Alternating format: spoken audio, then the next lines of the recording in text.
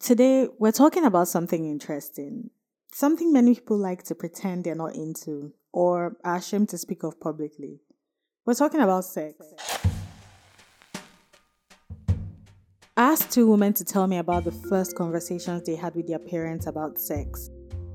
You know, that moment when you hit puberty and your mom or dad decide to give you the sex talk. Hi, my name is Sam. I'm a Light Girls scriptwriter and I live in Lagos. Sam's parents never talked to her about sex, periods, or even the reproductive system.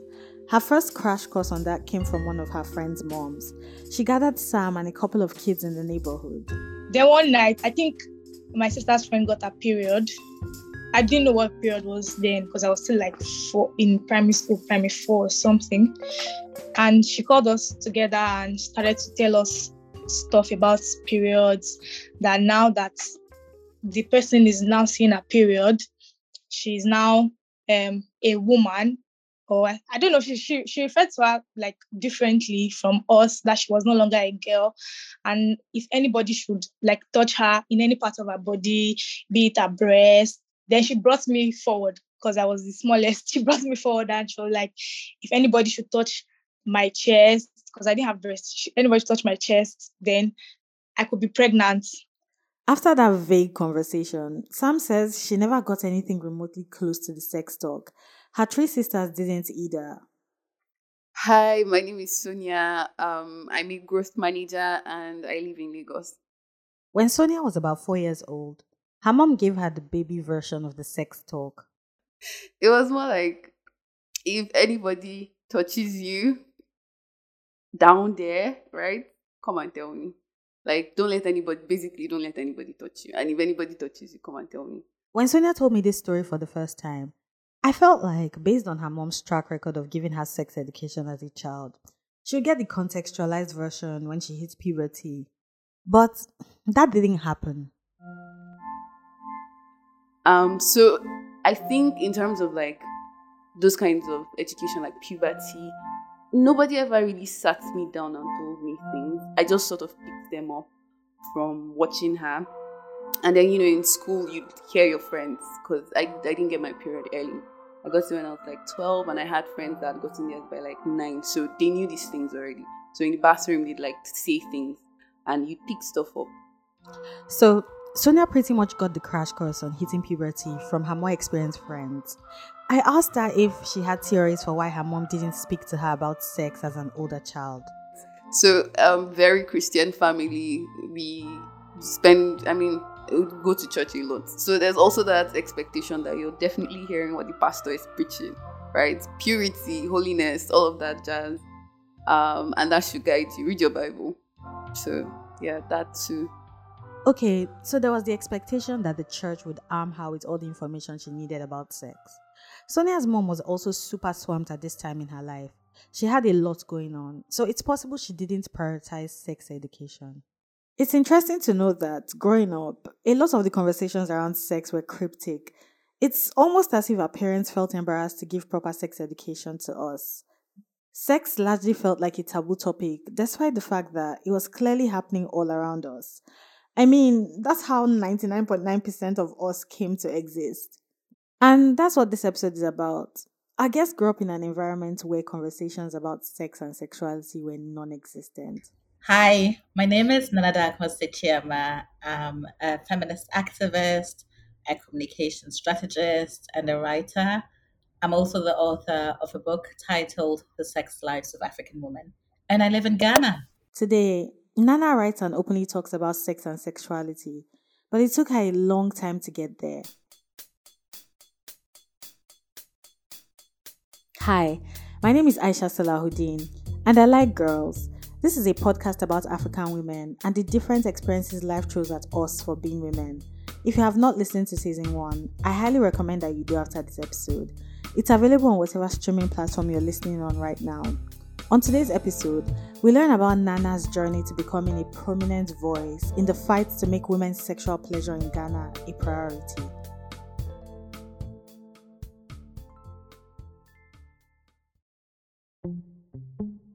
Nana was born and raised in Accra, Ghana's capital city.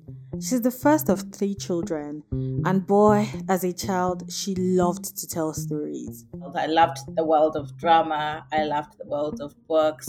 My mom says, when I was a child, she used to think I'll either be a good writer or a good liar because I used to tell a lot of tall tales. I would be that kid who would go and, take the chocolate from the fridge, eat it all, have chocolate smeared all around my lips, and you ask me, "Did you eat the chocolate?" And I'd be like, "Me, no, I never saw the chocolate."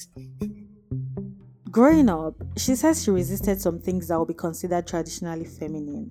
I've always been stubborn. I've always done my own thing. And I think I have always resisted being forced to do the kind of things girls were, told they had to do, like cook. So my mom would be like, "Why are you not coming to help me in the kitchen? You're going to make someone cast me out one day." And I didn't understand why anybody would cast her out because I wouldn't help her in the kitchen. Obviously, as I grew older, I got what she'd been referring to. But that was just who I was as a kid. I was curious to know her thought process to have rejected cooking at such a young age. I didn't realize gender roles were problematic until I was in my early 20s. So I was really interested in finding out how Nana was so self aware that early in life. I don't think there was a thought process. I think it was just instinctive, right? There were certain things I just did not want to do and I just wasn't interested in. And I didn't understand why anybody would try and force me to do it. Okay, so it wasn't a thought process where she knew that these things were rooted in patriarchy. She just didn't want to cook. And honestly, I feel that. Since Nana was a pretty expressive child, I wondered how she dealt with that sex talk from her mom.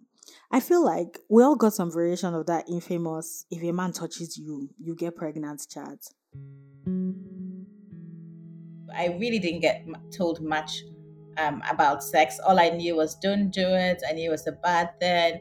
I don't think actually it wasn't so much that was a bad thing. It was actually about if you mess around with guys, you fall pregnant. That was the thing, right? Like if you did this thing, you will fall pregnant, and once you fall pregnant, your life will be destroyed. And I felt like I saw it happen in tangible ways because I remember that in school, in the boarding school that I went to, there was this girl who left because she had fallen pregnant. And then she clearly went home, had the baby, and then came back to school. And people were gossiping so much about her that she left again. And I never knew what happened to her. So that always stayed with me, right? Because, like many of us, Nana didn't get proper sex education. There were many things she didn't understand about sex. For example, she didn't know anything about consent and was unaware of the fact that penetrative sex is not the only kind of intercourse one can engage in. Like, I now realize I had had sex way before when I thought I had sex because how I understand sex today is not how I always understood sex, right? So I understand sex today to be an act that's consensual, an act that gives pleasure, that's between yourself, between, one and more people. It could be two people, could be multiple people.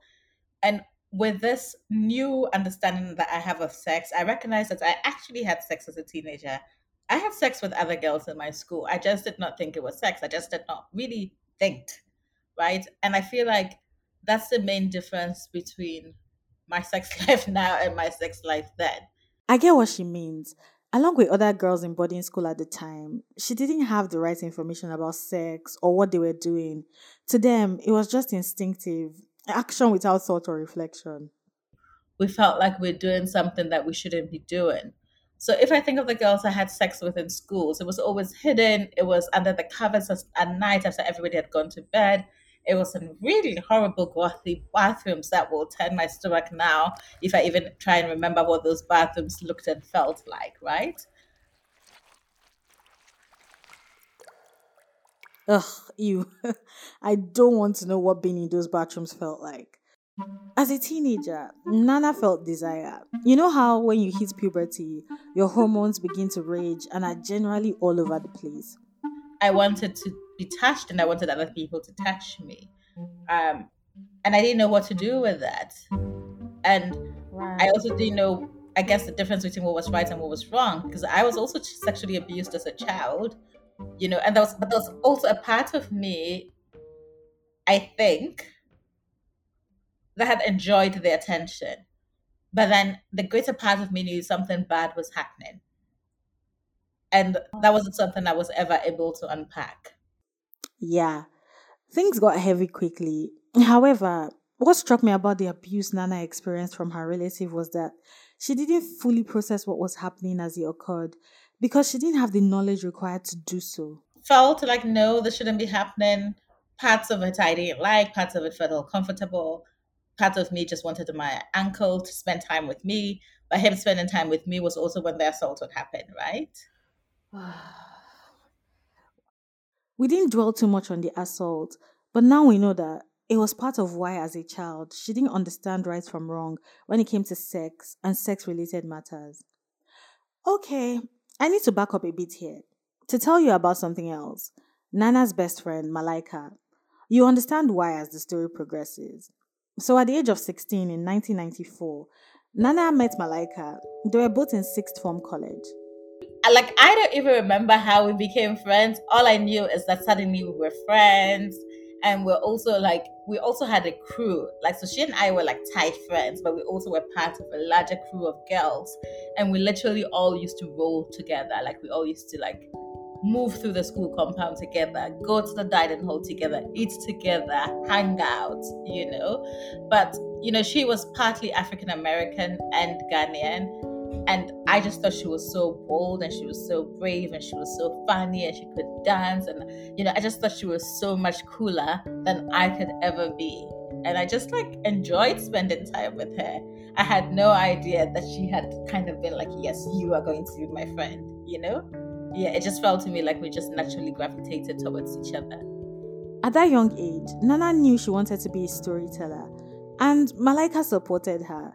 They both harbored dreams of what they wanted to achieve when they got older. And now, 27 years later, they are working together to crush those dreams. We said we wanted to establish a communications agency, which we were going to call Masi, which was, her name is Malaika and my house name is Sisi. And we actually have a communications company today.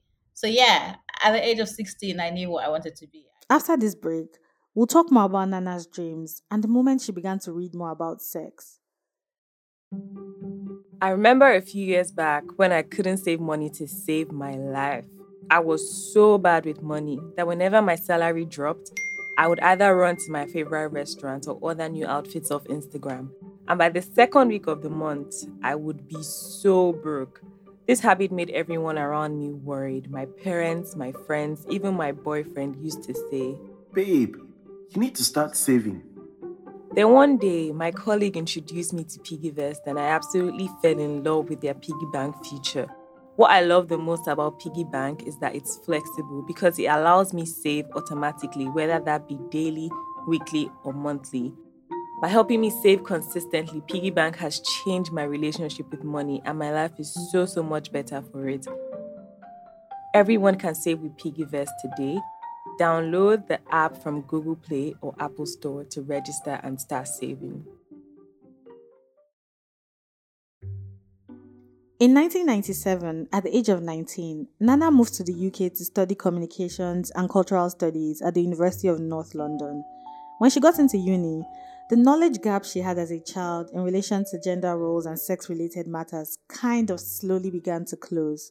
Yeah, because as part of my cultural studies degree, I got introduced to Black feminist texts. So I read people like Bell Hooks and Alice Walker, and I started to really reflect on my life, and things started to make sense to me. Things that I had instinctively understood or resisted, but didn't really know why and have language for. It was like I read these Black feminist texts, and I was like, aha, oh, okay. So the reason why my mom has to make food for my dad, even though like she's complaining he's coming home late and she still has to wait and give him his food, is because of patriarchy and the expectations women are given. So a lot of things started to make sense to me. I was like, oh, wow, okay. So the fact that I was having sex with girls in school, did that mean I was a lesbian? Am I a lesbian now? Am I bisexual? What does this mean? Like, in a sense, it was like lots of light bulbs were being turned on, and I was starting to like question and understand and reflect and say, oh my gosh, actually we're really hypocritical, because in Ghana, I was in a boarding school. It was very normal for girls to be hooking up with girls. Why is everybody acting like it's a big deal to be a lesbian today. Surely we were all lesbians in school, right? So it was really just reading feminist books that, yeah, that set off a lot for me. I get it. Reading a lot of feminist literature helps Nana interrogate many things about her life and past experiences. It also helps clarify a ton of stuff. It was kind of like a light bulb moment for her. That's when I started to call myself a feminist, because now that I think about it, right, I think being a feminist is about your action and I guess also your resistance. And so I recognize that me resisting going to the kitchen was like I was a feminist when I was a child. I just didn't know I was a feminist. So it was at the age of 19 that I started to recognize and call myself as a feminist. Here's the interesting thing. Nana had the moment of realization right. She understood more about sexuality, including what constituted sex. She understood gender roles and had the language for many things that had happened to her as a child. But it still took her many years to feel able to open up. It wasn't until 2009, at the age of 30, long after she had finished school, that she became much more outspoken about sex. I'd moved back to Ghana and I'd actually started a corporate blog for the organization I was working for. Okay, let me not call it a corporate blog because they're not a corporate organization. I started blogging for the feminist organization I was working for. And I really enjoyed blogging. I thought it was an interesting way in which you could communicate and, sort of share stories. And there was a blogging community in Ghana, and there used to be monthly meetings. So I'd go to these monthly meetings. Everybody's talking about their blog. Everybody had a personal blog, a blog that they felt really passionate about. And I think I was one of the few people, if not the only person, who was actually blogging for an organization and coming to meetings just because I wanted to learn more about blogging. So two of the bloggers said to me, like, Nana, why don't you start your personal blog? And I was like, I have nothing to blog about. And then shortly afterwards, I went on holiday, and then we're having these conversations about sex, and I was just like, oh my God, I know what I want to blog about. I want to blog about sex. I want to blog about sex. I want to blog about sex. To be clear, at this point, Nana and her friends had talked about sex freely. She had also experienced sex on her own terms. What seemed to be lacking was just that push to speak publicly and openly about it. Then in 2009, during a vacation with friends, something kind of switched on. So we're about 5. We went to the Western region in Ghana, which is I think, one of the most beautiful regions of the country. The sea there is very clean. The beaches are very clean. We're staying in a beach resort, just hanging out in the swimsuits, drinking cocktails all day. It was just really amazing. And all the women were really open-minded. They were from different African countries. The majority of us were Ghanaian, but we were not all Ghanaian, and we just ended up talking about sex a lot. And then, having these conversations with these women, what about what they said made you realize I need to blog about this? Did you find there was a lack of information about sex, or did you just really enjoy their stories? Was there something specific? I think what I liked was the dynamic amongst us, right? I felt like we could all be open and honest. And I felt like nobody was thinking, oh my God, you did this, you're a bad girl, or how could you do this, right? Which was very different to how I'd felt as a teenager when I'd heard stories of other women's sex lives, right? Stories that I had imagined were true until later on I found I had stories about my own sex life, which wasn't really happening at the time. That's when I was like, oh, actually all these stories that people were saying, some of these were lies. But I know that I, as a teenager, I was judging other women who I'd heard stories about. I was kind of looking at them from my side eye, even with my own foot, oh my God, what did she do? And so I was just like, oh wow. I'm so glad we're in a different place now, right? I'm so glad that we can just speak honestly and freely to each other and not look at each other from the side thinking oh my God, you did what? Why did you do that? You're supposed to be a good girl. It felt very freeing. And I think I liked how I felt in terms of having those conversations with other women. And it kind of dawned on me these are important conversations to have. I get it. There was no judgment, and the conversations were honest and raw. How long after that did you start the blog? Because I see literally as soon as I came back, that same month. the holiday was in January 2009. The blog was started in January 2009. Remember her best friend Malaika? Yeah, they started the blog together. And, so I came back from holiday. I called her. I was telling her how amazing the holiday was. And I was saying to her, you know what? I want to start a blog about sex. And she was like, oh my goodness, I've been having these conversations with my grandmother. And I want to write a book about the sex lives of African, about, no, not about the adventures of African women. And I want to call it the adventures from the bedrooms of African women. And so I said to her, you know what? Let's do the blog together. And later on, we can turn it into a book. To put it tamely, the blog was a hit. They called it Adventures from the Bedroom of African Women. If you Google the blog, like I'm doing right now, you'll find a variety of stories from multiple women. There's stuff about dating while living with family, LGBTQ love stories, fantastic advice about sex toys, and some other pretty explicit stuff on there. It's crucial to note that when Nana started the blog with Malaika, the stories were mostly her personal experiences. So if I had sex with somebody today, it would be up on the blog tomorrow. Yeah, it was just a place for me to think. It was almost like just journaling, but I was just journaling in the public forum.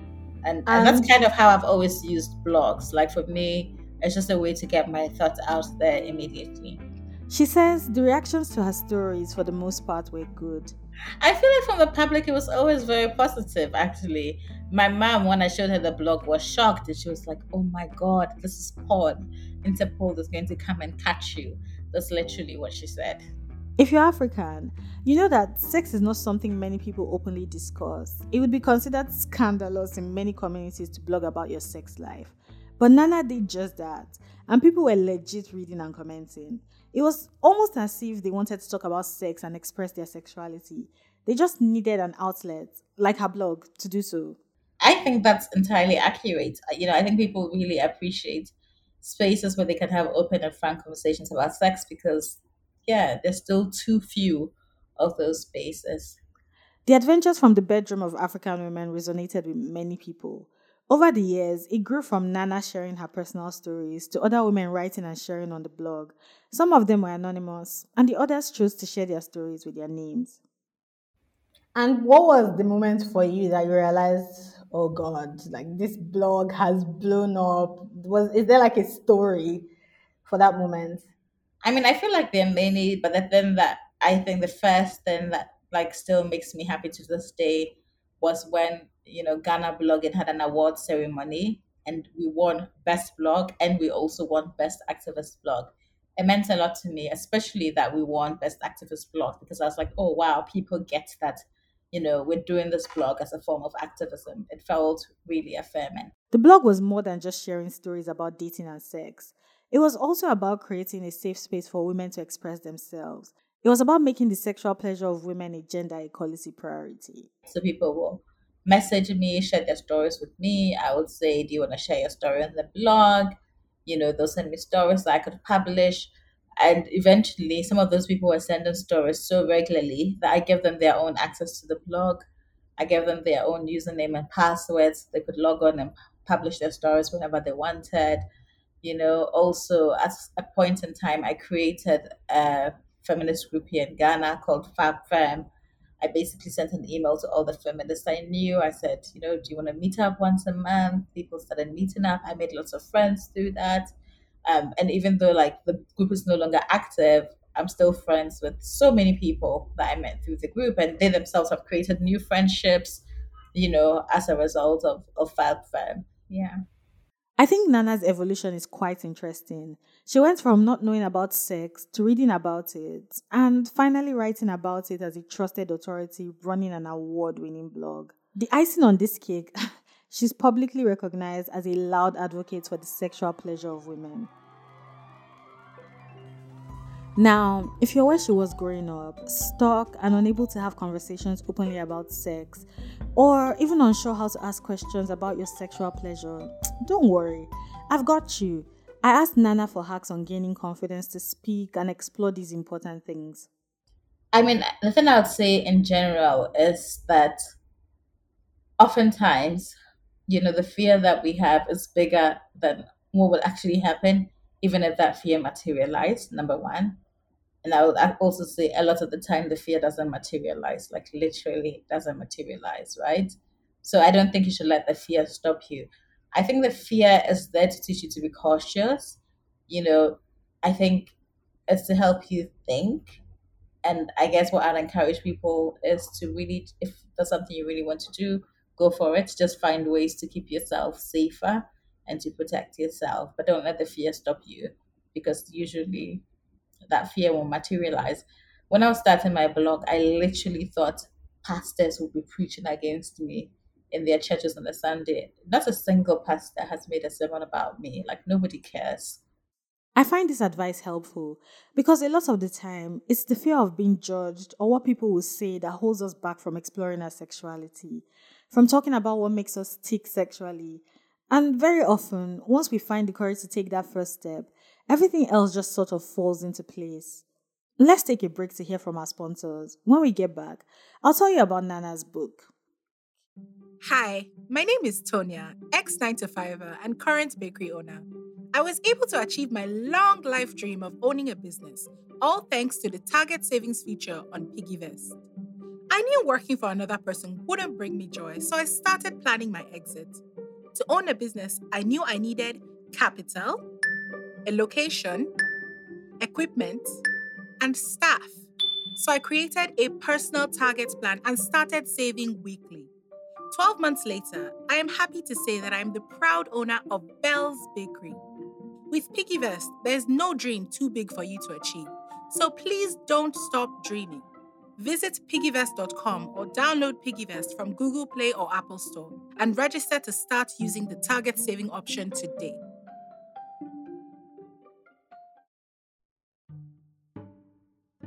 Nana started thinking about putting a book together in 2014. And in 2015, I did my first interview with a woman I named Baba in the book.